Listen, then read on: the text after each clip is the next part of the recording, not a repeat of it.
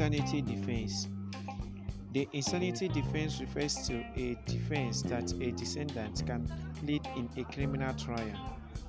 In an insanity defense, the defendant admits the action but asserts a lack of culpability based on a mental illness.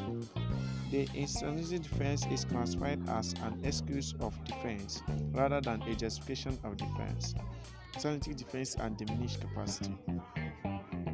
Although the defense known as a diminished capacity bears some resemblance to the reason of insanity defense, in debates that examine the mental capacities of the defendant, there are significant differences between them.